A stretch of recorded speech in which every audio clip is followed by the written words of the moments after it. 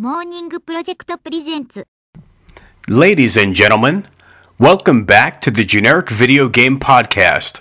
Molly and I are about to embark on episode 35 and discuss how 2019 has been treating us so far. More specifically, how Japanese developed games are a breath of fresh air in 2019. What's old is new again. And whether or not we'll be spending our hard-earned cash on Alita Battle Angel this week. Please enjoy the next hour of audio magic, and thanks for staying along for the ride. How have you been doing, Molly? We're going to spend the next hour explaining the Kingdom Hearts story, and this is actually part 1 of 8 podcasts we'll be doing to do that.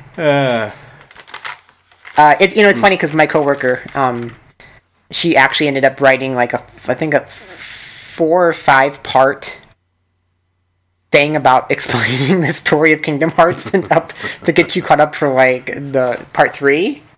Right. And it's I don't know, like I mean I didn't mean to jump into this right away, but it's just so funny to me that there's been this conversation going on online about people saying like, well, they don't understand what's gone on in 3, and it's been X many years, 13 years since the last Kingdom Hearts 2, you know? Yeah. And then people like, but there's been like all these other games in between that you have to play, and it's just like, can you, I mean, just, I don't know, I'm trying to think of a good example, but like, can you just imagine any other series where they tell you, okay, if you want to go from part 2 to part 3, you have to play at least 8 other games to understand that jump. Right. It's silly. I mean, there's a few ways we can break this down without dissecting it all for listeners.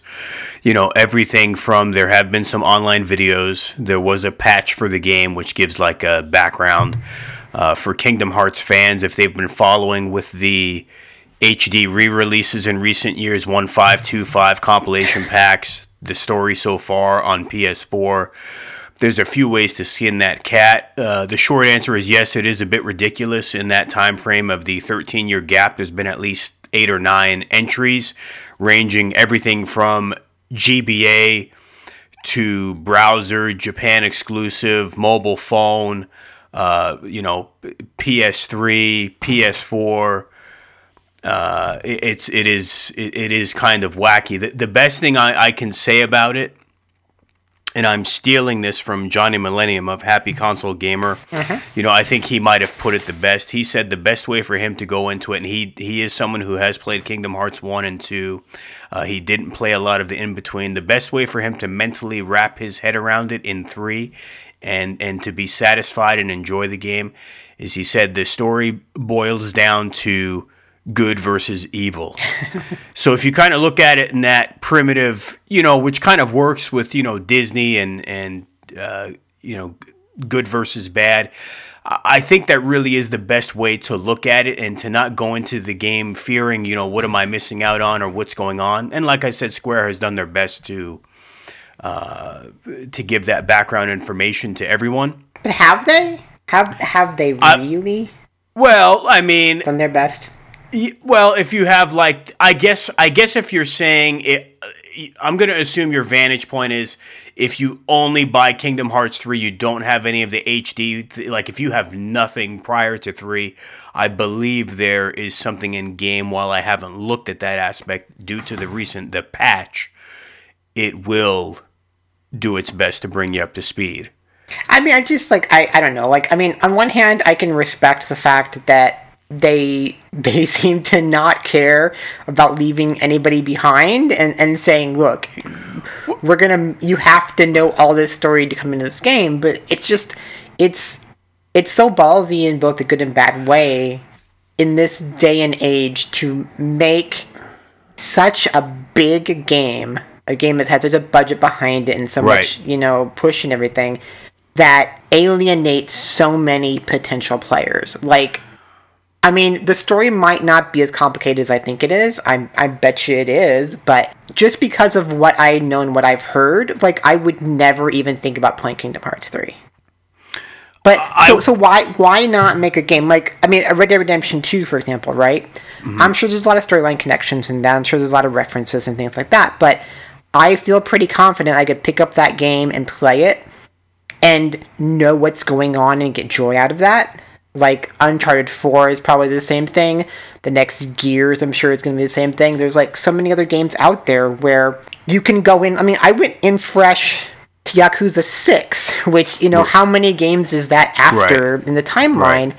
But it was still created in a way that even if I didn't know all that history, I really wouldn't feel like I was that left out. Well, on the KH3 question, I'll say that Square was kind of between a rock and a hard spot, and they kind of had to do what they had to do, but I'm going to say two things on this. If they didn't do all of the in-between, going from 2 to 3 obviously wouldn't have been as bad. They wouldn't have been able to cash cow it the last decade. Simultaneously, I believe Kingdom Hearts 3 is the end of the first story arc or as a trilogy. So I don't know if I would consider this a spoiler, but you know, this isn't the end of Kingdom Hearts, and it's not like something happens where everything is over at the end of this. It does leave it open for sequels, but the thing is that when the next Kingdom Hearts occurs, it should be not a start from complete scratch, but the start of a completely new story arc. So where they're between the rock and the hard spot is, first Kingdom Hearts was 02, second one was 05. This wraps up the, quote, trilogy, but it took 13 years. And how many games? Like, I mean, this isn't. Oh, it's. I mean, without me looking at. I mean, you're talking like how many in between? Yeah. I looked this up because it's not really a trilogy. Well, looking at it from the perspective of everything else is in between or a prequel or whatever, but you know what I'm saying? So, I mean, like I said, Kingdom Hearts was 02. I'll rapid fire this so it doesn't take the whole hour. I'm just going to do the year and the name of the game. We've got 04, Chain of Memories, 05, Kingdom Hearts 2, 07, RE Chain of Memories, 08, Coded, 09, I believe it's 358 over 2 day or in 2 days, Birth by Sleep in 2010, as well as Recoded. 2012 is Dream Drop Distance. 2013 is one reissued as 1.5 remix. Then there was one called what I thought was pronounced X, but I think it's pronounced Cross, I think. Chi, or Chi, believe it or not, which something I think, that. Yeah, and then there's like 2.5 remix and 14. Unchained, maybe that's the Chi one. I think the browser-based one. 2017, 2.8 Final Chapter Prologue, and Kingdom Hearts 3. So whether it be re-release or not, between 2 and 3, there have been,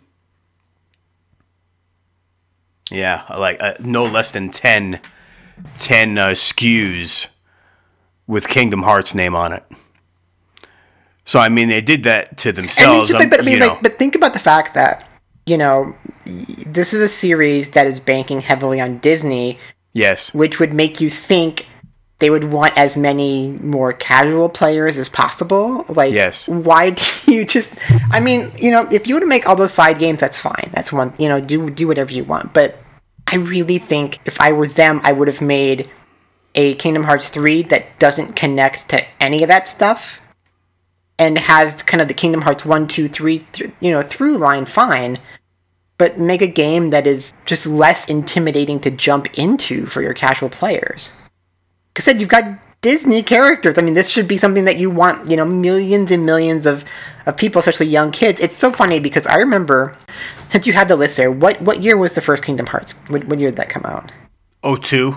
Okay, so yeah, that game. So I remember when I went to Japan and did my first homestay over there, I remember my host sister playing Kingdom Hearts, and I had never really seen it and didn't know much about it.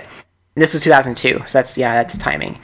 And she was, like, super hardcore into that game. And that's kind of what I think about is, like, these younger players who maybe didn't know even Final Fantasy, don't know, it's Square Enix, but they know Disney, and they know RPGs, and it's, oh my god, I can play this RPG where I go to all these Disney worlds. like, that's what I think of as your player, and I just, like, how can you have a kid play this game with, I've seen some of the cutscenes and just all this nonsense that seems, incomprehensible to anybody who hasn't played all those games. Like, you should want it to be a game that a kid can pick up, and, it needs one paragraph to connect to the previous two games. I'm with you on that. And look, I'm not the one that came up with the story. Obviously, like I said, I believe it was a trilogy arc. What I will say right out of the gate, the first problem with all of this, and this is on, Square, has nothing to do with Kingdom Hearts 1, 2, or 3. All of the in-between stuff, while I love to joke about it and I get a laugh and I love talking about it to other people, making fun of the names, some of them are funny, quirky because it's just how the Japanese naming is sometimes, and I get a kick out of it. But looking at it, from afar and based in, okay, all jokes aside, the naming of 75% of those in-between entries is terrible. I mean, it's just nonsense. It's terrible. It's terrible. I mean, like, if you didn't have a Wikipedia list or whatever there, like, I dare you to tell me which game came in what order in the story, I mean, who said it, whether someone is a master of the English language or like a cultural differences, whatever it is. I mean, you can't tell me. I'm not trying to be funny when I say this. It makes less sense than getting from Street Fighter 2 to Street Fighter 3 with, Turbo Champion, Alpha. I mean, somehow that makes more sense than, No, it's the epitome of the Japan's love for these completely ridiculous subtitles on games that mean nothing. I mean, just your fact of saying like X, right? The fact that you don't know how to pronounce that, and how many different ways have there been in games to pronounce like just a regular X? Right. Is it because it's always like, okay, is it cross? Is it X? Yep. Is it a versus? Is it, some other pronunciation? I mean, the only thing I can say on the positive side is the reviews have still been favorable, and it has shipped 5 million copies, the fastest selling entry in the series so far, which, Square needed. I think when I say Square needed that shot in the arm, Square as a company, due to their Western acquisition in recent years, has actually been doing pretty good. I think the Japanese division of Square needed that. With the rocky road of FF Versus 13 becoming 15, the slow start to FF 14, Kingdom Hearts 3, finally releasing and having some success. I think they needed that morale boost. I think they needed that booster. You know what I mean? Yeah. I just like I said, like, I mean, and it's just hard for me because I'm not a Kingdom Hearts fan. So there is some level of, well, then I should not stick my nose in where it doesn't belong, But I just kind of wish that Kingdom Hearts was a series that could be for everybody, and it just does not seem like it can be. I mean, it's so funny because the exact same time we get Kingdom Hearts 3, we get Resident Evil 2, which is such the opposite end of the spectrum in a game that you don't need to know anything about Resident Evil about, and you can jump in and still have fun. And I've been seeing, streams or clips or whatever of all these people who this is their first RE game, and just seeing the kind of joy they're getting from it. And just how good of a job Capcom did on making something that can both please fans, but also be, universally appealed to new players and old alike. Yeah, you said it. Resident Evil 2 does the near impossible. How do you take a game that was beloved, a great entry in the series that people played approximately 21 years ago? How do you take that, satisfy fans of old, and bring it into a new era in 2019, especially with a game like Resident Evil, which has a division of classic style players, whether it be with tank controls or the remastered ones that originally hit GameCube, or you have kind of the rebirth of the series in RE4, how do you then take that and perfect that into this classic based Resident Evil entry? And I would say my short version is Resident Evil 2 doesn't shock me as much as Resident Evil 4 did in terms of surprise. Like in terms of just not knowing what was around the corner, or I Right. couldn't believe at the time what the hell. Like when I say what the hell was going on, not that I didn't understand. Like I just couldn't believe how phenomenal that game was at the time.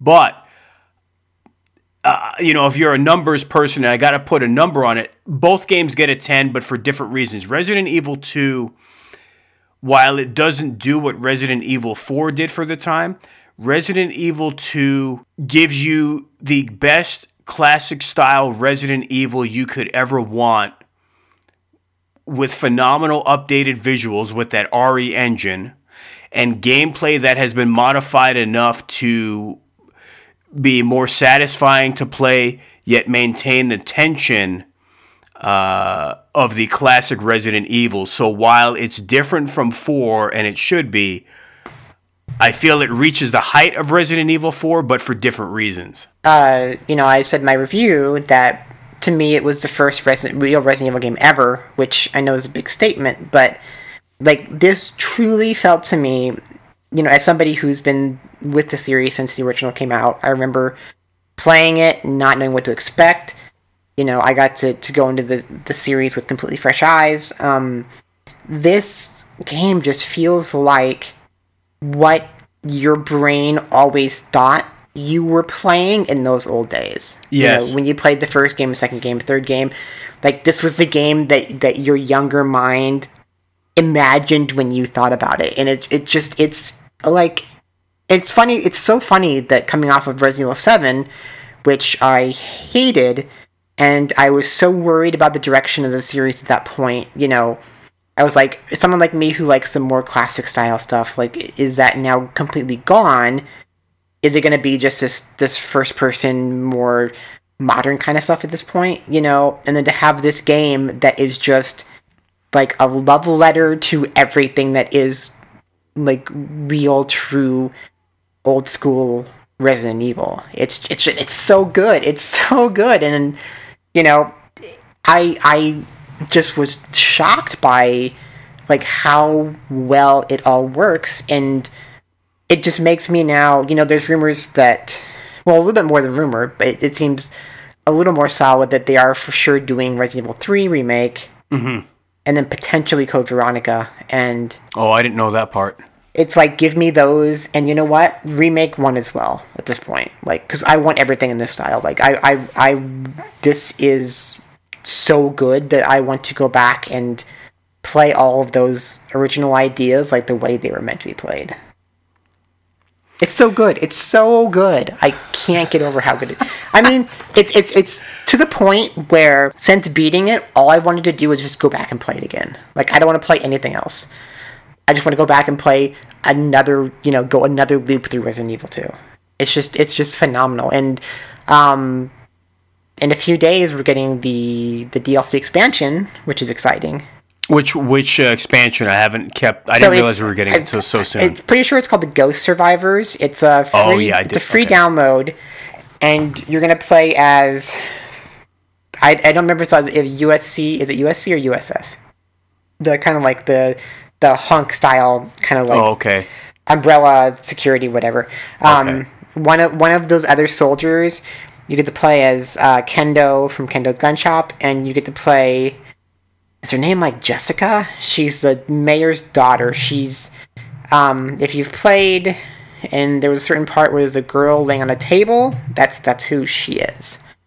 So we're going to kind of see, and they're supposedly more like kind of what-if stories and not necessarily canon, but you're going to play... Oh, you're actually going through, like, from their perspective? Yes, you're playing these 3 different side stories from their perspectives. Oh, I didn't know that. I thought this was going to be, like, one of those survival-type shoot-'em-up. No, and that's the weird thing, is that, like, I mean, that's also been supposedly rumored, so that might still be coming as well. Right. But, because there was some talk about, like, more, like, randomized rogue-style elements, and so people don't know if that means these 3 side stories are going to have kind of changeable elements, or if there's also hopefully kind of like the mercenaries mode coming down the road. That's what it was. Yeah.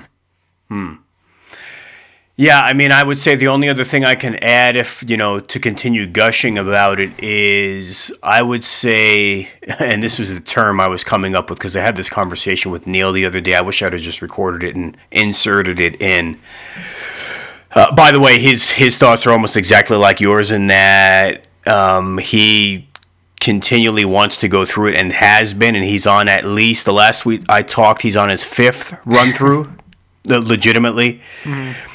And I felt Resident Evil 2, well, it does. I'm going to say, okay, probably the boldest statement I could make, and I'm not trying to create an argument with today's games versus yesterday's games. I need to make something very clear. There's a lot of stuff that I've gotten spoiled with by today's technology, and I know if it was taken away, I would eat these words. So I need to make it very clear I have a respect for the tech that's out there today, and there are many great games this day and age.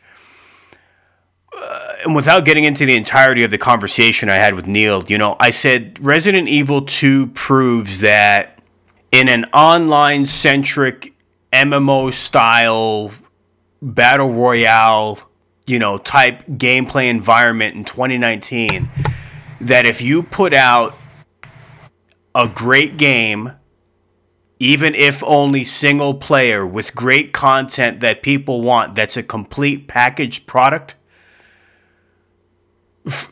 mixed with a game from 20 years ago, which, while modified, once again proves that, one, games were better during that era, and people will still spend the money on a great game, a single-player game-playing experience. I think sometimes when companies look at sales that look poor, or they try to hit that bullet point on the back of the box for something that has, strong online elements, I think you forget the obvious, that you have to, if you make a great game, people will buy it.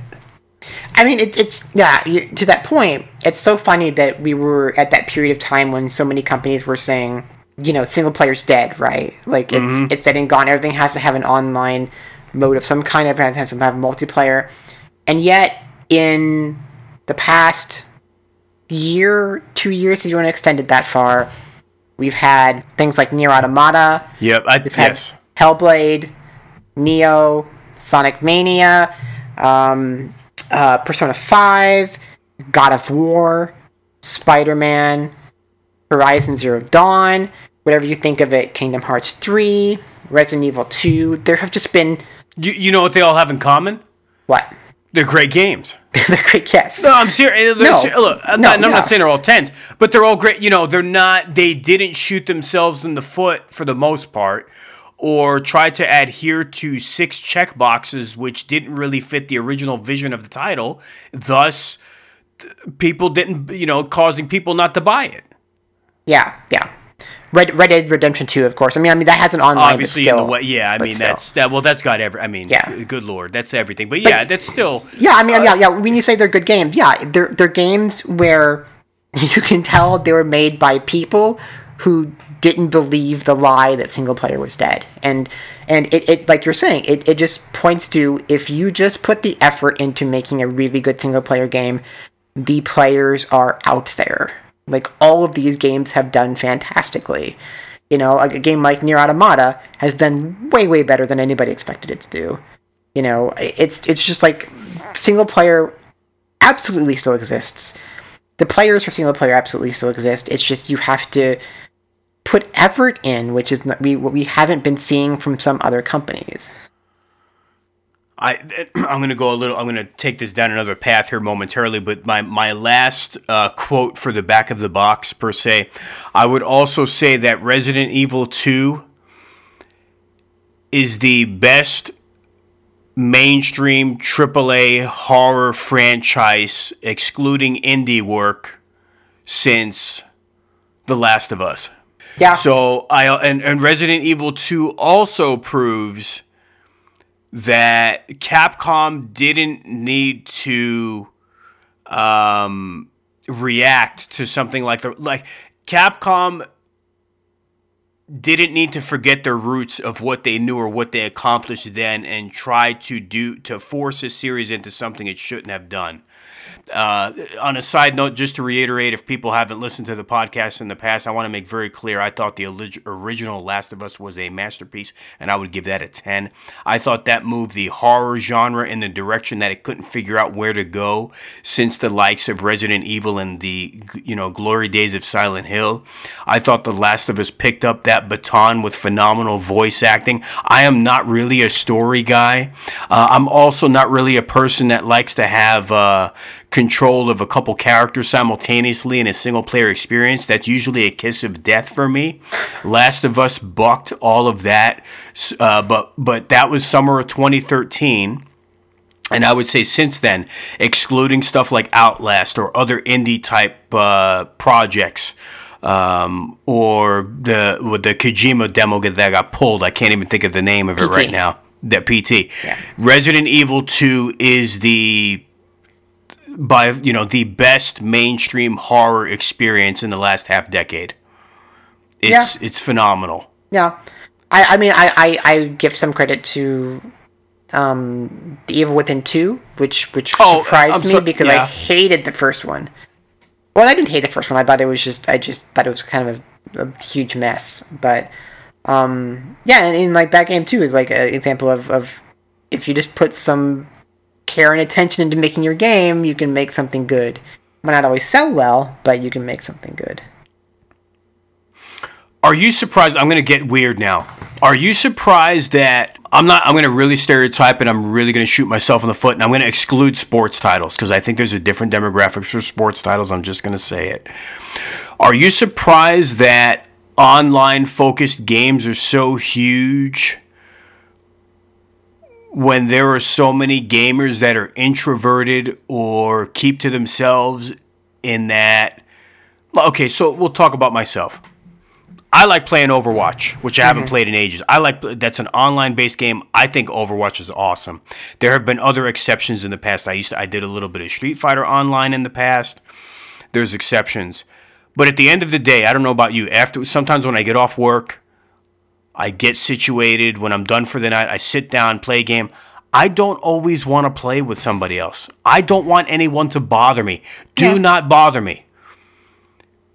You still there? Yeah. Yeah. I mean, do you see what I'm saying? Like, if the single player experience were to go away, that would kill me. Yeah, I mean, I guess like for me, it's interesting because like one of the biggest games I've played lately is Fortnite. You're the devil. I know. I'm a 12-year-old. But just because my thing is just like I love single player games, but there's like X amount of time you have to commit to them. Like if I want to play Resident Evil 2, 20 minutes might not get me much. If I want to play Kingdom Hearts 3, God knows what 20 minutes will get me. If you want to play other games, like 20 minutes isn't going to get you very much, but 20 minutes in Fortnite might get me, one or two complete games, and I can just sit there and kind of not, really think about things and just kind of relax. And so that's kind of where I, on the other hand, do enjoy multiplayer games. But depending on how you come in it, like, when I played World of Warcraft, I played that completely solo, which a lot of people don't typically tend to do. So I think there are certain experiences you can solo on your own, or, I don't know, like, I said single player is weird for me, because I understand your question, in terms of, what's being introverts, but at the same time, like, there is something to be said for, I just want something I can play for a little bit and not have to make a huge commitment to. Well, it's funny you say this because I kind of have not a counter to you, but I can relate in a way, and I can tell you this is just a changing of the times. What you're explaining, and you too, because we're a similar age, that experience you're describing, you and I had, and I loved in the 80s and 90s via arcade games or Sega arcade ports at home or fighting games. Mm-hmm. So that's how I treated, I don't know, whether it be Street Fighter, Daytona USA, Sega Rally, Virtua Fighter, all, the list goes on and on.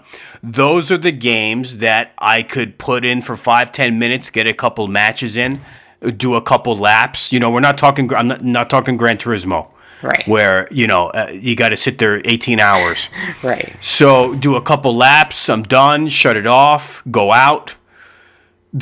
A lot of that, I don't want to say, it'd be lying, because as soon as if I say that's missing, that's not true, because people are going to message and say, well, you have the classics on the store, all the Neo Geo classics, so that those are readily available, but you understand what I'm saying. Yeah. Those were the games you paid $50-$60 for, brought them home. Those were your time killers. So right now, those, I do respect that, and Overwatch is an example too.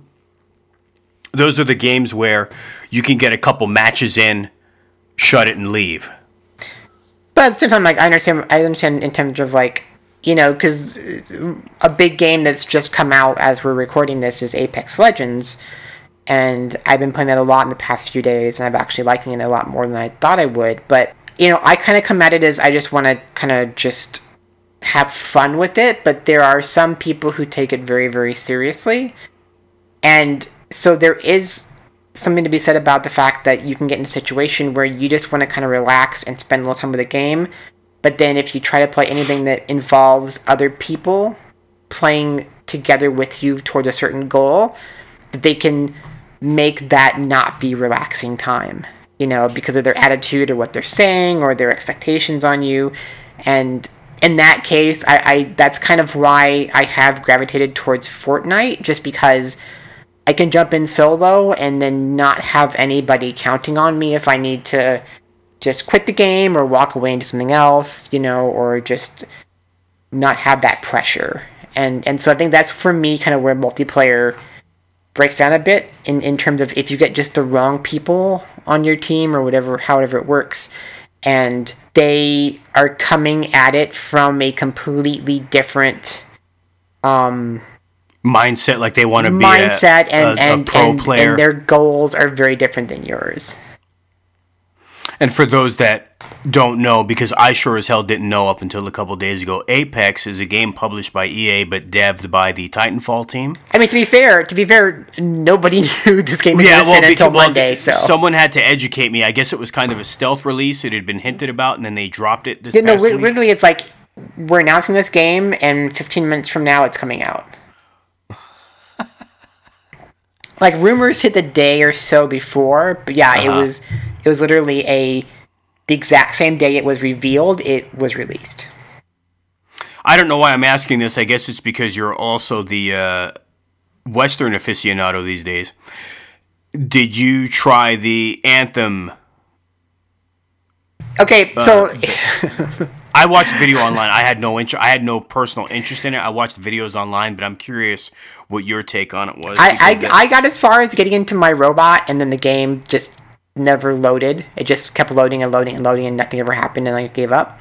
But the funniest experience to me, and anybody who tried it will know what I'm talking about.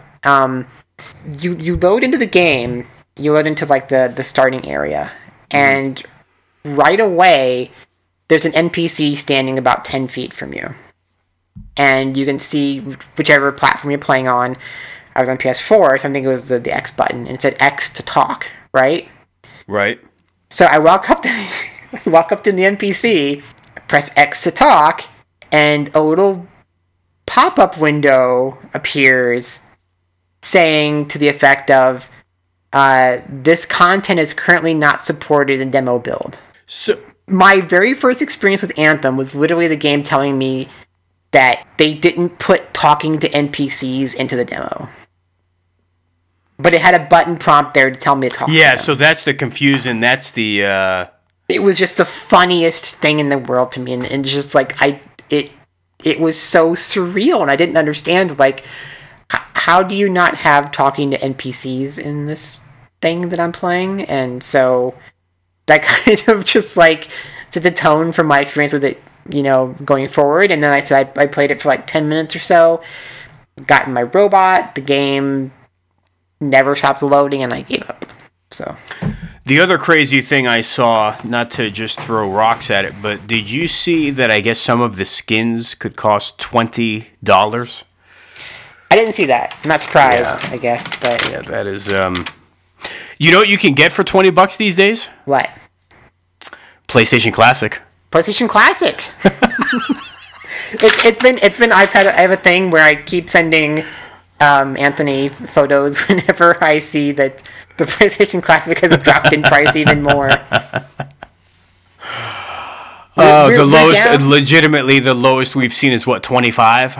I think 25 is the lowest. Because there was, I guess, and I checked, and it wasn't at my Walmart, but there was a Walmart, at least one somewhere, selling them for 25. Wow. And I should have checked. I was at Costco today, but I think Costco's selling theirs for like 29 or something like that. Wow. And they're somewhere in the Middle East where this shows you the value of the PS Classic. If you buy a PS4, you can either get a free DualShock 4 or a free PlayStation Classic. That's crazy. And most people are saying they would pick the DualShock 4. Yeah. It has more use and value. Wow. Like, I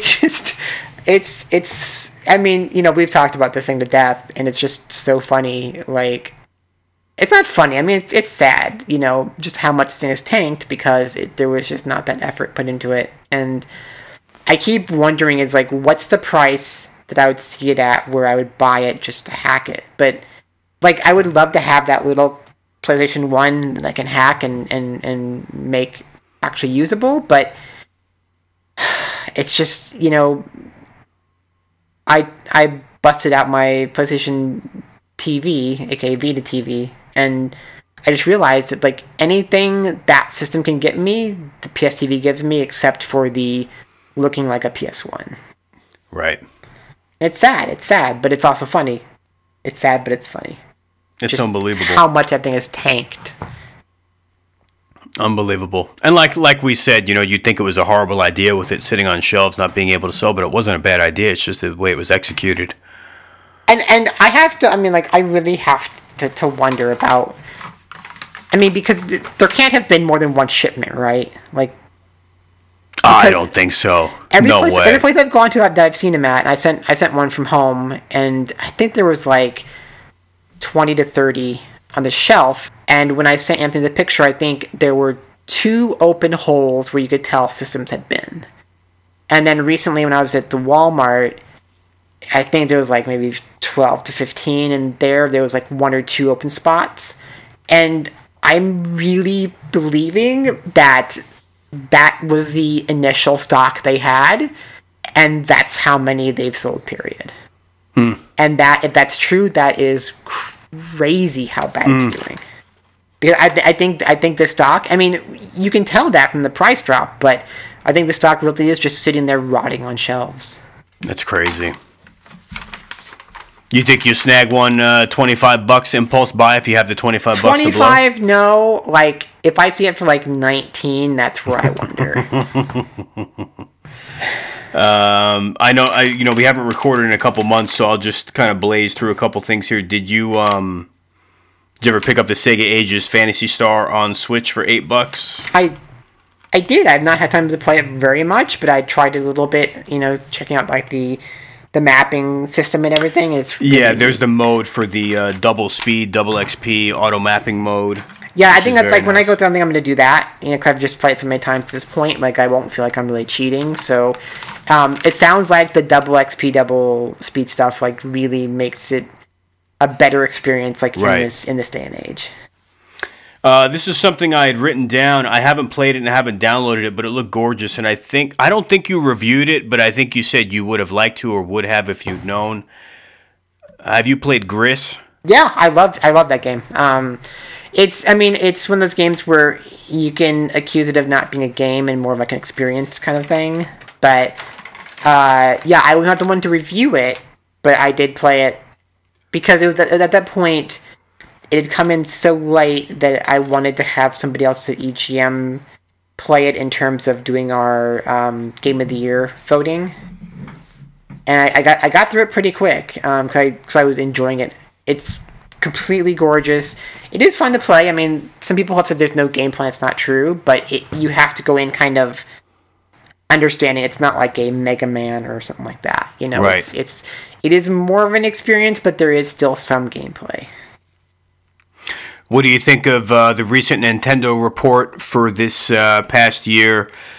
Them selling 17 million Switches versus their original forecast of 20. Yeah, 20 was high. Like, it's... Like, I don't think there's anything wrong with the Switch. I don't... You know, is it a case of it just needing to be a little bit cheaper at this point? Smash ended up doing crazy numbers, so it wasn't not having the software, but I do think the problem was, in part, the fact that, like, Pokemon and Smash speak to a very distinct audience, and pretty big audiences both, but I think those are two of those kind of games where they're not necessarily as catching as wide of a net as possible. Right. You know, like I'm trying to say, like, you know, if there's the kind of the years on Xbox where it's like it's the Forza year. Right. And it's like, okay, Forza is a really good game with a lot of fans, but that's not going to be the kind of game that's going to bring everybody in. You know, a Gears might do it, a Halo might do it, but, you know, if you have these certain games where, you know, it's just like that's not the game that's going to capture everybody's attention as a Mario would, or Zelda Breath of the Wild, yeah, you know, things like that. And so right. I'm curious to see how this year goes. But yeah, you know, I don't know if it was just them being a little bit over ambitious in terms of sales numbers. I mean, the Switch is still selling phenomenally. Yeah, absolutely. It's still a top seller. Do you think, while they won't confirm this obviously yet, nor should they, but do you think within the next year we will see a revised Switch, possible handheld only? I know I've asked you this before.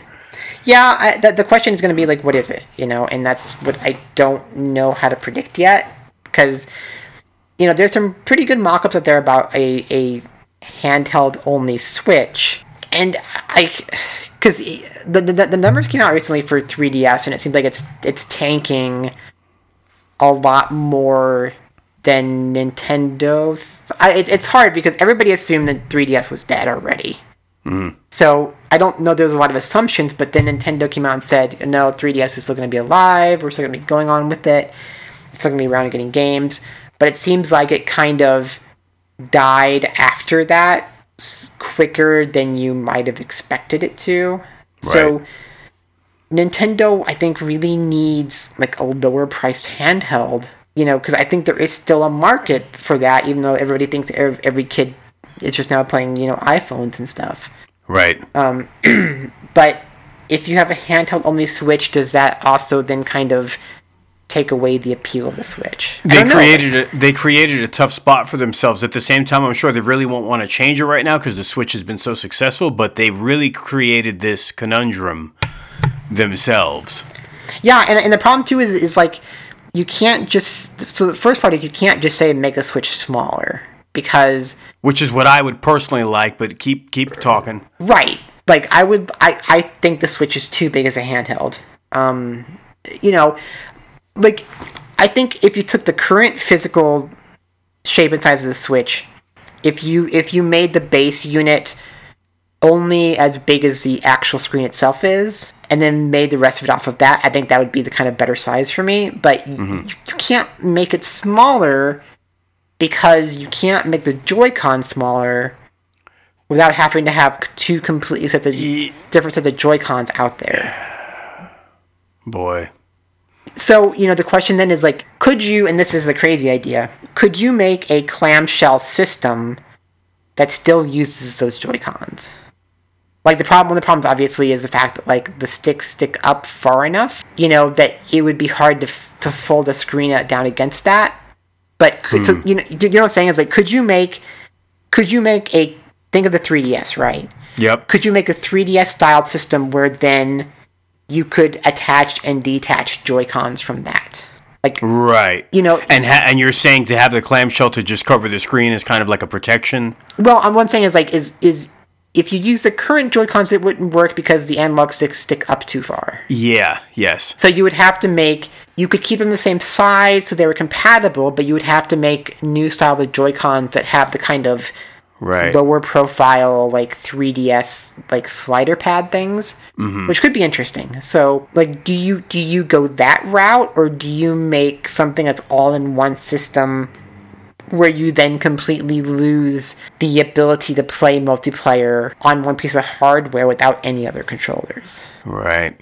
You know, like, it's tough. It's like what do they do? Because the Switch technically is their new handheld, but you do need a handheld, I think, that can be both more durable and cheaper at the same time. I'm actually very interested to see what they produce for a revision on it. And I'm not saying because I don't like I'll say it for the millionth time, I think the Switch is their best entry since the GameCube in terms of, like, the design and what it can do. Now, that also doesn't mean it's my favorite of all time by any means, but I would say the Switch is probably my favorite Nintendo system ever, like console-wise.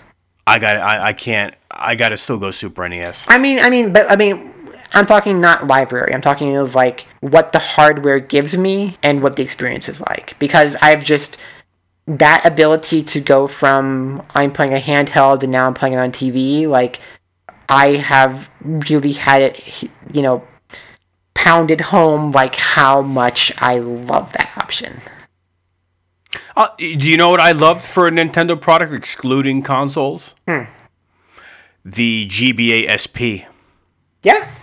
The SP was fantastic. And I do love the 3DS family of systems. So, for me, it would probably be SNES, GBA SP, DS, 3S, rolled in there, and GameCube for some of the titles that it produced. But the GameCube controller, though, oh god, I think that thing has aged god awfully. It's weird. Like, I have this weird dislike of it. And it's weird because at the time, when I had the GameCube at the time, I actually thought it was a really good controller. Yeah, I think the problem is you realize, like, that C stick, like, it's not a good idea to have done it that way, Right. You can appreciate what they were kind of trying to do, but because it literally was just like a kind of camera stick, but in not in the way we now think of a camera stick being. Right. The constantly adjusting it kind of thing. But for you personally, though, you put Switch your favorite Nintendo. As I said, I'm talking about in terms of, like, what the hardware gives me. Yeah, I'm not grilling you over. Yeah, I mean, I don't have any problem with that. Like, I mean, my favorite Nintendo system ever is probably the DS. Like, it just overall. Okay. Yeah. And it's hard for me to say I like the Switch better than the NES, but just thinking about what the system is and what it does is, like, before the Switch was announced, before we knew what it was going to be, my ultimate system was a portable that you could dock and have it be a home console. Like, that was the ultimate idea in my mind. So the Switch does exactly what I wanted it to do. The only thing I would disagree with it on, and I believe they've built it in a way that this can't happen, because you're talking about, there's talk out there of a Switch Pro, for example, and people saying they want a Switch Pro. And I kind of wish that the solution to that would have been making it in a way that you could buy a better dock. Oh, to juice it up? Yeah, and get a Pro console that way. Like, I don't like the idea of there being a more powerful kind of base unit. Because I don't want to leave people behind. Like, I want everybody out there to have the option to have a Switch Pro in an easier fashion. Right. So I kind of wish it was going to be you plug into a dock and then it gets even more powerful through the dock. Because there is more power now because it's having constant power versus battery power, obviously. But, I mean, kind of a, Genesis plugging into a Sega CD situation. Right. Where there could be an extra processor of some sort, in the new dock that you buy that would then... I don't know if you want to say even, like, 4K your games or just 1080p 60. Like, I mean... Right. Like, there's people out there saying they want the Switch to be 1080p handheld-wise, and that's complete overkill to me. I don't want that. I don't want the Switch to compete with the PlayStation and Xbox. I don't want that. I want it to be what it is, and I want it to be a system where these smaller Japanese developers or smaller indie developers can make games and not worry about competing with the biggest and the craziest AAA games out there. So Right. I don't need Switch to be super fantastical, but it would be nice. It would be nice to have a system where I could, the one kind of thing we're seeing right now is that a lot of games where they're 60 frames a second on consoles come to the Switch and it's now 30. And that's kind of the only time I really feel like, the Switch version is getting the short end of the stick. So it'd be nice to have a little more power for that, but I don't care. I don't at the end of the day. Last thing on the Switch for you personally, what's the next game you're looking forward to in the upcoming months? You going to pick up Yoshi? No. Oh. I'm trying to think like what games I'm really looking forward to. I'm looking forward to Puzzle Bobble 2, which finally came out. Need to get that. I don't know. It's a good question. Like I'm trying to think like what are the upcoming games. I think Pokemon is supposed to hit, and Pokemon's supposed to hit this holiday season. Yeah, they're real Pokemon. Yeah, but in terms of like major titles that we officially know about prior to that, I think the only big one right now is Yoshi. Yeah, the rumor going around is that Nintendo has a bunch of games they haven't announced yet. So you think they're going to have a direct soon? I don't know necessarily soon, but kind of like over the course of the next few months. Right. Start to reveal some of these big games, especially now that we don't have Metroid coming, which sucks. Oh yeah, they restarted that from scratch. I have my stupidest wish. Like I'm the only person on the planet that's going to ask for this on a system that's dead.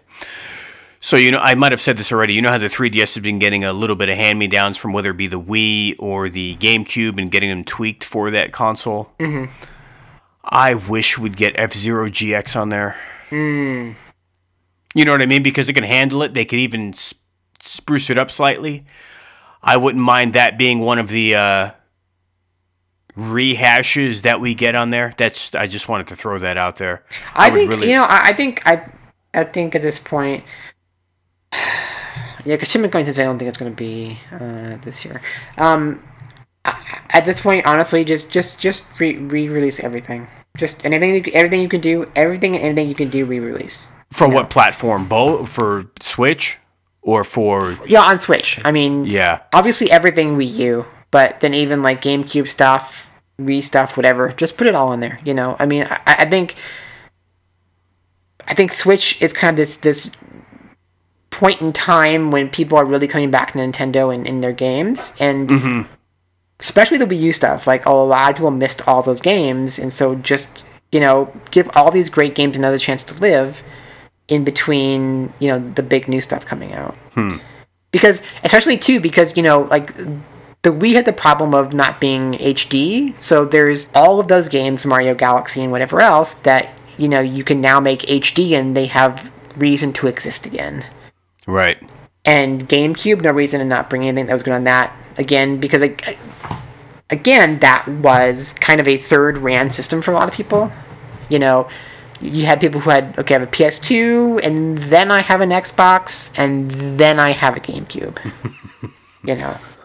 So right. I think we've had enough Nintendo systems where people weren't necessarily around for those games, where you can just bring a ton of it back.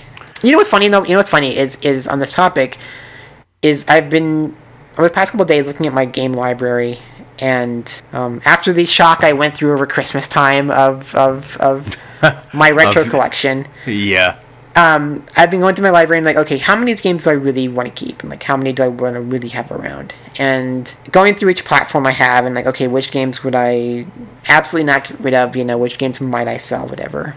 And I got to my PS3 collection, and it was funny looking at how many of those games have PS4 re-releases. And I don't know if we've ever had a generation that had as many games be made redundant as we had for last generation. If I didn't say this to you, then I know I said it to Neil privately in recent years, and I said for the consoles this generation, and if you remember, especially at the start when they were learning the hardware, the analogy I made is that I felt gaming is now getting like the movie industry in terms of DVD to Blu-ray to 4K, meaning now gaming is almost like hey, this was a popular movie, or this served its purpose, or this is like when this new format comes out, or when this new system comes out, we will modify it and release it again. Right. That's what I felt. I felt that for the first time this generation. I feel it's now like buying movies at excluding stream, like when you go to Target, Walmart, or the new format comes out and they try to milk you again. I think that's the point we're at right now. Yeah, and it's interesting because I'm not saying I hate this fact, but it's part of it. I think it's just like, I feel like the Xbox 360 PS3 generation was one of those generations where there was so much games wanted to do, but the hardware just wasn't there to do it. Or not quite in some ways. Yeah, it depends. And so we get these games and re-release on the current gen, and it's like, okay, this is the game that we were supposed to have been playing originally, And one of the big ones for me on that was the original, not the original, but the 2013 original Tomb Raider, where I had first played it on PS3, and then you go to PS4, and it's like, wow, it's at first your mind doesn't think that there's that big of an upgrade, but when you actually see them side by side, it's huge, know. But I was going through my library, and it's like Tomb Raider, DMC, Uncharted, Metro, Dragon's Dogma, Resident Evil 6, Resident Evil Revelations, like game after game after game was just every single one of those literally has been. It's like, I've got all of these games, The Last of Us, It's like I've got all these games now again on PS4, right. And like I look at my PS2 collection, and it's like, okay, there's all these games here that I would never want to get rid of because they were so unique to the PS2. Right. You've got like like a Rule of Rose, or now I'm spacing like SSX, for example, like all these different games. PS1, you could say, the Mega Man Legends games, Bushido Blade, Tobal, like all this kind of stuff. But like PS3, I was and Xbox 360, I was sitting there, and it's just like I don't know that there's that many games that I feel like I need to keep around for this system, and it's a little sad, but it's also very interesting just how I don't want to say worthless, but just how redundant so many of those games in that generation have now been made. And so it's almost like outside of some wacky outlier niche stuff, like on Xbox 360 you have certain, like shooters and things like that, like, in terms of cave stuff that came out or this or that, it's like outside of those is like, do I even need to keep these systems around anymore? Whereas every other system in every generation, I still have plenty of examples of why I would keep them. No, I'm with you. And this is crazy to say I know you don't use the Xbox One much, but they have so much stuff on their backwards compatibility catalog now. Yeah. That I know it's insane as to what's sitting on my hard drive now. Xbox One wise, I think like, because I have like Dononpachi on Xbox 360 that I'd love to have that. Still Anarchy Reigns, and there's like a couple other 360 games, but if I literally had those, then I could just throw the Xbox 360 away because the Xbox One now can play all those games again. Right. And play them better. Right.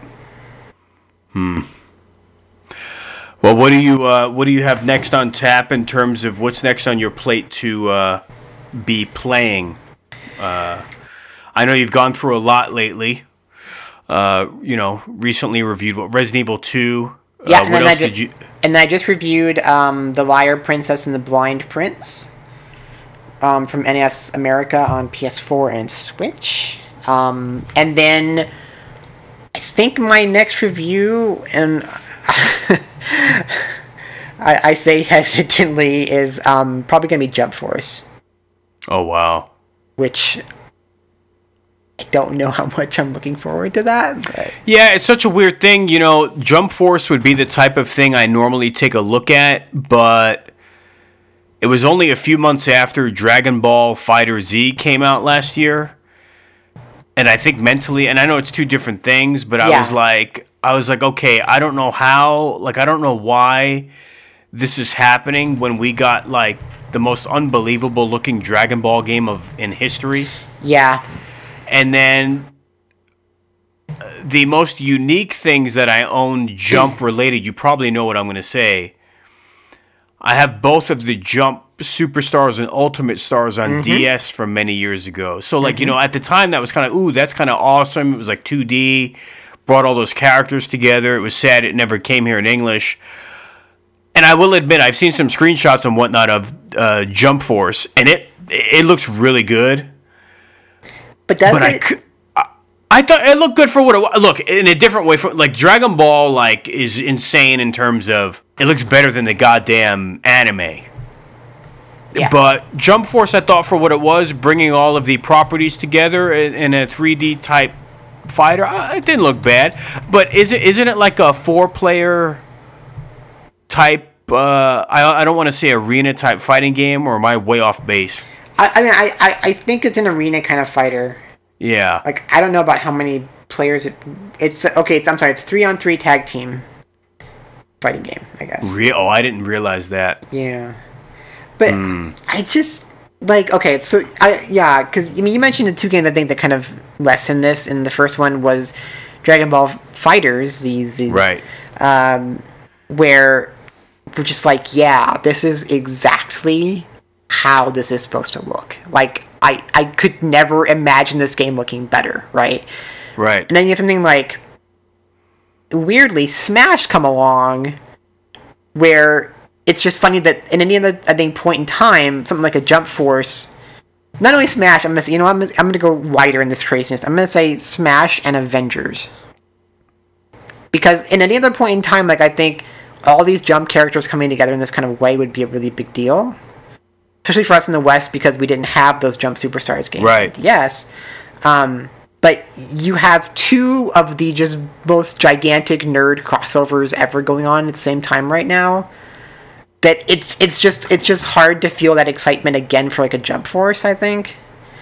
Well, and get this, I'll throw this curveball out there too, and while this is a few years old now, it's not recent, but from a visual perspective on PS3, JoJo's Bizarre Adventure was phenomenal from that perspective at the time as well. So, this incorporates some characters from that manga, and it's, once again, the art style changes, and this one is going to come down to, even if this game isn't bad, it could be a really good game, it's timing. The timing for this game is the worst. It feels really weird to me. But I just don't like the look of it. I don't know. Like, this, it's because how many people? I wonder how many people out there besides you and I do. Are there even many people out there that even remember Shonen Jump or like the? Yeah, because it's still. I mean, because it's still like in digital form now, so it still exists out there. So I mean, I think there is. It's just like Shonen Jump was this big monthly or weekly, actually weekly. In the U.S. it was monthly. Yeah, in Japan weekly though. Like manga anthology, so they had very, very different art styles, like very unique, styles to them. A lot of these have been animes now, and the animes had certain styles to them, and just like this looks to me, it reminds me of just the cell phone kind of games where. Oh wow! I'll have to look at it again. Where wow. I mean, just in terms of they pick somebody to do the game. Like, have you seen that awful Sega smartphone game that's out there? My short answer is going to be no. I haven't really followed a lot of phone games lately. What Sega game is out there? Oh God, what is it called? Sega. It's like a new property. It's not based off a franchise, a current franchise. It's right here, Sega Heroes, and it's just like it's like characters from Sega from like every single Sega franchise that exists out there. But you know what? Here, I'm going to send. I know this is great for podcast wise because I'm sending Anthony a link to an image, but I want him to see this game if I can find a good image of it.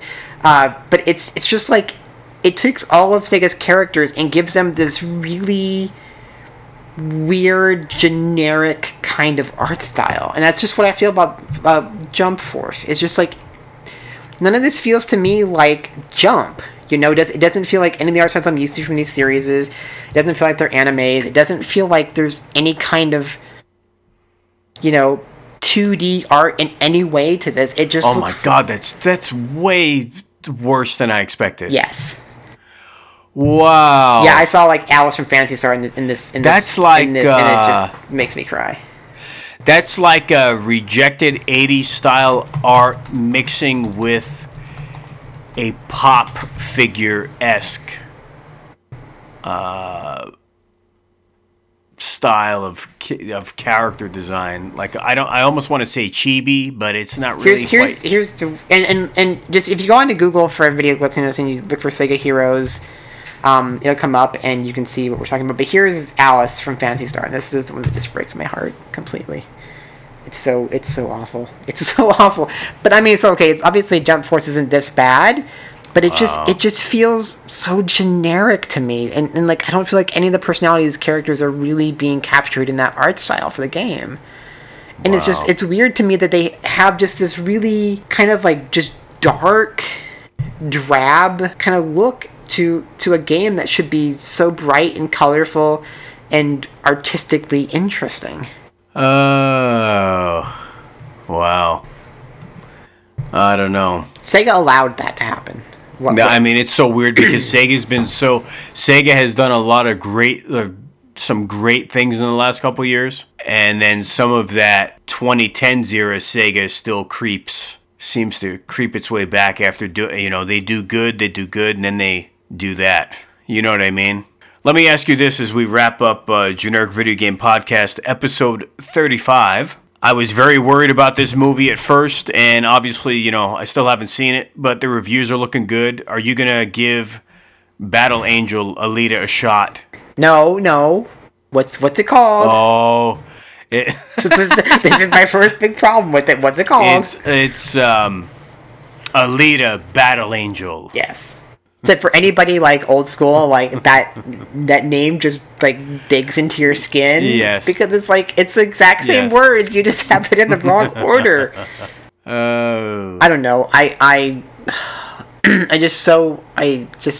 The eyes. I can't get over the eyes. Really? I can't get over the eyes. I'm so surprised that's such a bothersome thing to many. Get over them. I'm so surprised because, usually something you would think I'd be like, oh my God, this is horrible. Am I nuts in thinking that I don't think it's such a bad thing due to the style of the manga? Am I? But I mean, so here's the deal. Here's where I would have a problem, or a bigger problem.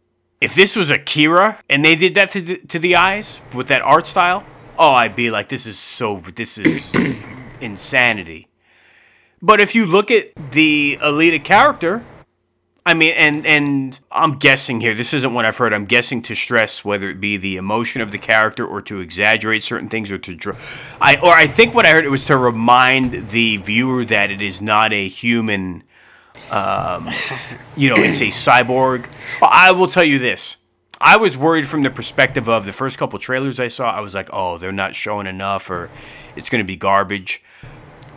A lot of the reviews I've been seeing so far, or specifically a couple from hardcore fans, they were like shockingly surprised.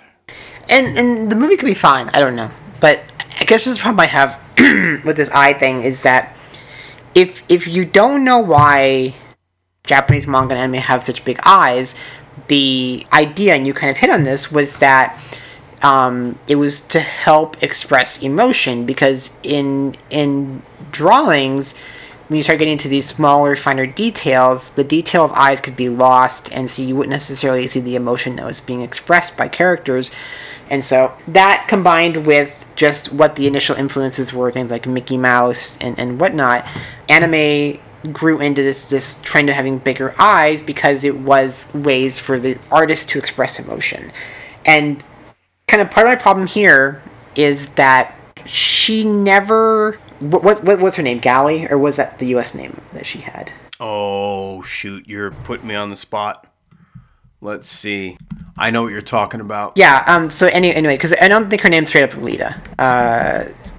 It's been a long time since I've read this series, but... Because the reason I'm saying Gally is because I know we had a cat named Gally that was named after this comic. But if you read the comic... Gally in the original Japanese version. Yeah. So, her having big eyes was not a point in the story. Her having big eyes was because that was the art style that's used. The other characters had big eyes as well. That's the way it worked. So, like, this wasn't a character trait of hers. There was no reason to give her big eyes in the movie. And if you want to do that, then you have to give all characters those kind of eyes, because that's the way it works. I knew you were going to say that. It's a thing that was done to help express the emotion of the characters, and so it wasn't a singular character trait. And to give just one character in the movie these just uncanny valley eyes, I don't know, it bothers me. And it just, like, it just, I can't watch any scenes with her in it and not just be staring at her eyes the entire time. I don't know. It seemed like it seems to me like somebody who was like just found Japanese comics and they're like, oh my god, this stuff's so awesome, I'm gonna make a movie out of this. And like, oh yeah, look at the character on the cover, she has these big eyes, let's give her big eyes, and without understanding why that existed. And that wasn't supposed to be a character trait. It was just a tool used to express the character's emotions, Like, she wasn't supposed to have these to differentiate her or anything. And so it just seemed like something you do just to do it. Well, I'll say this, and this person is going to get a second mention on the show just coincidentally, but the first review of it I saw was by Happy Console Gamer Johnny Millennium, and according to him, and he is a big Battle Angel fan, so unless he was drunk when he watched it, or unless something was awry, while he went in very tentatively and not knowing fully what to expect, or they're going to ruin it, he went as far as to say, according to him, that the Battle Angel, the Alita Battle Angel Hollywood movie followed the source material pretty much to a T. I mean, you can go look it up and watch it. Like I said, unless he was whacked out of his mind drunk. But I have seen other stuff pop up online, and it's been very positive as well. It's supposed to be pretty good, at least for anime fans, I'm feeling. So I don't know. It's just what's funny to me is that, and I don't know if you ever had this or not, but I remember a point when James Cameron's two big want-to-do projects before even Spider-Man came up were Avatar, when we didn't know what the hell an Avatar was. I mean, in terms of like what the movie was. Yeah. And Battle Angel Alita. I knew this I'm not trying to brag, I knew that from day one, and right? I thought this movie was long gone. But it was just funny because I remember one of the earlier things was that Arnold Schwarzenegger was supposed to be an Avatar. Oh, I didn't know that. And it sounded like just this utterly crazy, just balls to the wall, outer space action adventure. You're thinking like outer space Conan's what you're thinking, and like, oh my god, this is gonna be awesome. And then, oh my god, he wants to do Battle Angel Alita. And it's just been funny that for me, those two kind of legendary supposed James Cameron's always working on this movie, like, both have come out, and Avatar I just thought was awful, and then Alita I'm just like, I actually don't know if I wanted this after all. And like I said, I'll watch it when it hits Netflix or whatever, but Molly, I'm not gonna go pay for this. But do I have to send you a ticket?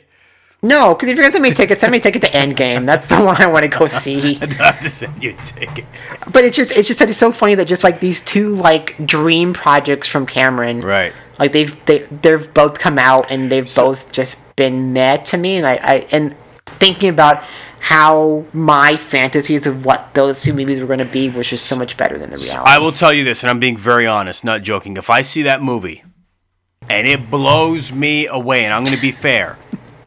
If that movie blows me away and I'm like, I cannot believe this, I will tell you that you have got to go see it. All right.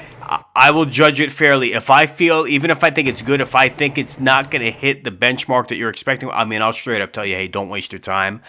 But if this thing is like, what I'm probably going to be judging it more on as well is not just the, what it's based off of. I've heard the fight scenes are really good. And when it comes to fight scenes, I'm very picky. So, if this thing really feels like a home run, and I'm going to be very honest about it, I will text you and tell you, hey, whether it be for the visuals or whatever it is, I'll tell you, hey, you got to go see it. But if not, so I'll let you know probably in the next 7 to 10 days. Okay, what anime, if you had a wish, would be live action? None of them. No, come on. No, I'm not kidding. No, I have a theory on this. No, I'm not being an asshole. This is how I look at it. Anime was meant just for that form of art or expression, in that anime can do things that weren't really meant for live action, or even the manga. And the manga is there for things that the movie can't convey. So in my mind, and I'll try to change my answer here shortly to give you more of an answer you're looking for. If you said what anime should go live action, and I mean this from the heart, not as like a hardcore or not as like a snob, none of them should go live action. The one that's going to make me kill myself and just quit the hobby is if Akira ever comes out. That's the one, and it's not even like because I'm the most hardcore Akira fan. That, like, Akira that has no business going live action. But my sincere answer is, like, what anime should go live action? I really don't think there is one. I will tell you, I was probably one of the few people on this planet, and while I didn't think it was great, I thought Ghost in the Shell got beat up too badly by critics. Yes, I haven't seen that yet.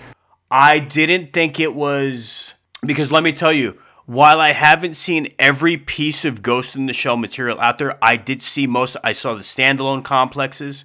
I saw the 2 Ghost in the Shell movies. Familiar with the manga. That movie actually brought in stuff from like standalone complex, like stuff that was like more for the hardcore fan. I really felt that got a worse rap than it deserved. Now, am I telling you, hey, Molly, you should go out tomorrow, spend $20, you got to add it to your collection? I'm not saying that either, but it wasn't dog shit. I thought that got beat up too badly, and here's another bit of irony. I didn't think Scarlett Johansson was a bad pick either, because I don't know if we talked about this. Because there are many manga, not all, but there are much that are whitewashed.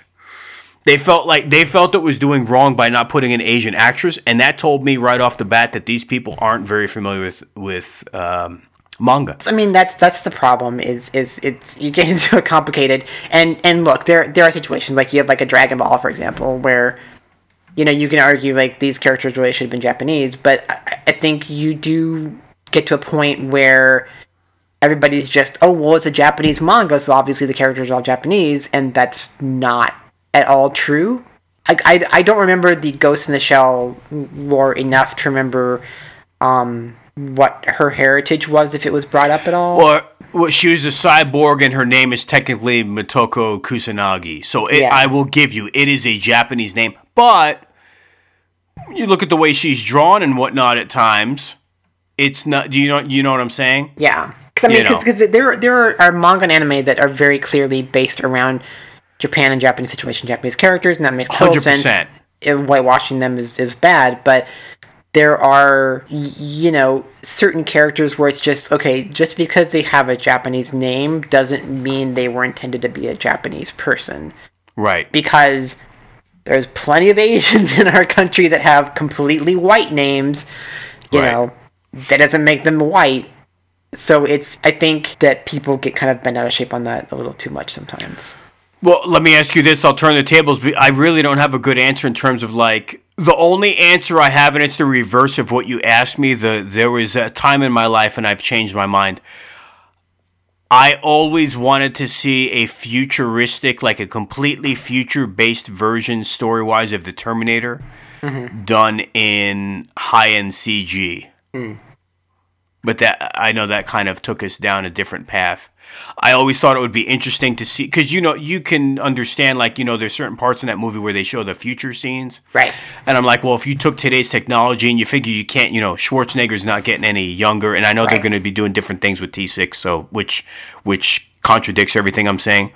I'm like, if you took a really super high quality CG movie and just placed it all in the future with the machines, that could work. Yeah. But for anime, I don't really have an answer. What would you say? So if I was a movie creator, there's 3 anime I've always wanted to make into a live action movie. I'd want to do Bubblegum Crisis. I think you could absolutely positively do that. Because especially like when we see, the Iron Man, stuff like that, like, I think you could completely do that and it would be really interesting.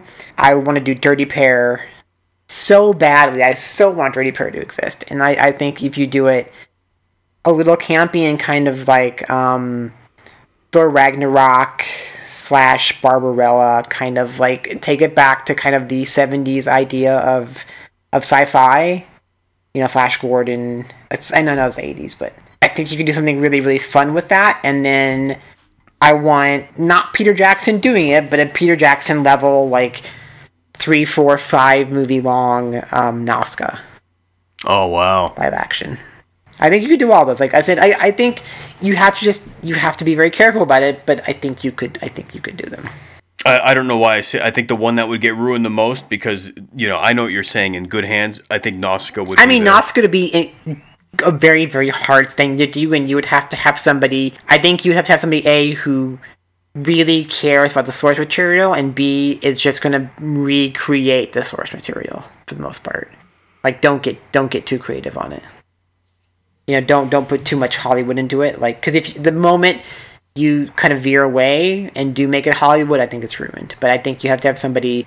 Again, I know this wouldn't happen, but you have to have somebody with a lot of money that could just make it a kind of a Lord of the Rings style. We're gonna just be totally nerdy and make this like and obviously probably the Lord of the Rings movies weren't exact to the books, but something that isn't afraid to kind of have those slow moments, those plotting moments, those just being overly respectful of the source material versus making something more exciting. But out of those three, I think Bubblegum Crisis, absolutely you could do it. And I think that could work in a live action way that would be the easiest to translate into something that Hollywood could make. I'm familiar with that series, but it's been so long. I don't know if they've reissued that. Have they put that on Blu-ray? Yeah, I got it. Well, I got it because it was a Kickstarter. The guy, I'm forgetting Robert something or other. I'm forgetting his name. Basically, the guy who started Animego is still doing Animego. And he did a Kickstarter for Bubblegum Crisis to get it made. And then now I think you can just straight up buy it. I'm taking a look right now. Yeah, because I got that, and then I got a Takano Video on Blu-ray through another of his. So let me another swerve, and I promise we're going to wrap this up, and I'll have to add this to my wish list. I sent you a couple weird links once again off Happy Console Gamers channel, and no, he didn't pay us this episode. But there's a gentleman, the big Happy Console Gamer money. Jesus. There's a gentleman he's connected to, and the reason I bring this up is I guess he ran a big shop in the 90s for anime and was one of the few people translating stuff by hand. Did you check that link out? It was an Asian gentleman that lives up in the BC or Vancouver, BC area. I can't remember what the that reason was. I ask you is because you were so heavily involved in whether it be zines or reviewing anime at the time, and I'm saying to myself, you must have, whether it be through mail or letters, or like, I'd be shocked if you didn't cross paths with this guy. Yeah, I have to remember like what his name was. Let me see here, really quick as we close out here on GVGP. So let me ask you this while we're filling up dead air: did you go back and watch Bubblegum Crisis again? I haven't. I need to because it's funny because I actually went back and watched it a couple of years before the Blu-ray hit. And so it's one of those I need to get around to doing.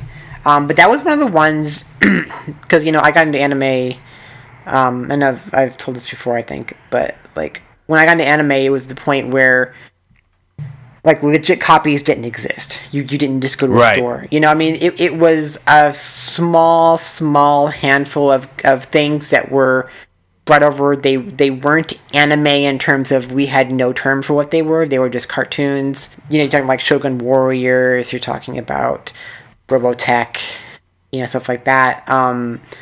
And I remember that Bubblegum Crisis was on one of the tapes I got where, people would literally just take a 6-hour tape and fill it with a bunch of random stuff and send it to other people. And so it happened to be one. That was how I found Dirty Pair as well. They were on there, and that's kind of like. And so when I initially watched it, it was just straight up in Japanese. I didn't understand Japanese, and I didn't see it through all the way. So it is interesting, like, for some of this stuff to go back later and then watch the whole thing and realize, like, wow, there was all this other story I didn't know even existed. Because I saw, clips of it, or I saw pieces, or I saw an episode or two on a tape that somebody had happened to send me. Well, like I said, I've got to add that back to my wish list because I haven't seen it in so long. With that being said, to wrap up my earlier question to you, so I have a couple names. I have his handle here, and I have his real name. So he was known as the Godfather of Anime in North America, William Chow, also known as the King of Smut 95. Oh yeah. I think I've. I mean, I don't know him super well, but I've known of him. Yeah. Yeah, they did an interesting episode recently where Johnny Millennium went out to his house, and his laser disc and video game music / anime CD collection was off the charts. Whew.